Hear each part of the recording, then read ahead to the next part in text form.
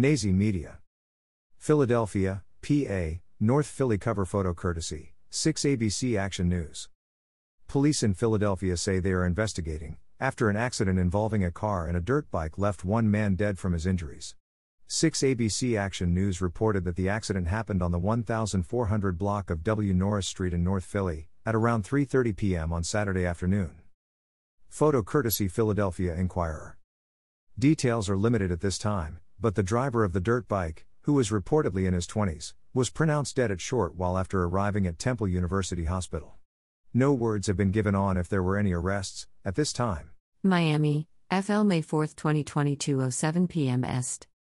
Former Miami Dolphins head coach Don Shula passes away on Monday morning. Details surrounding his death are vague at the moment, but a tweet from the Dolphins' Twitter page said the coach passed away peacefully at home.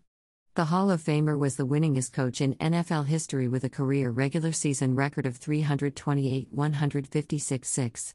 Shula was also the coach of the 1972 Miami Dolphins, the only team in NFL history to go undefeated through the regular season, playoffs, and win the Super Bowl.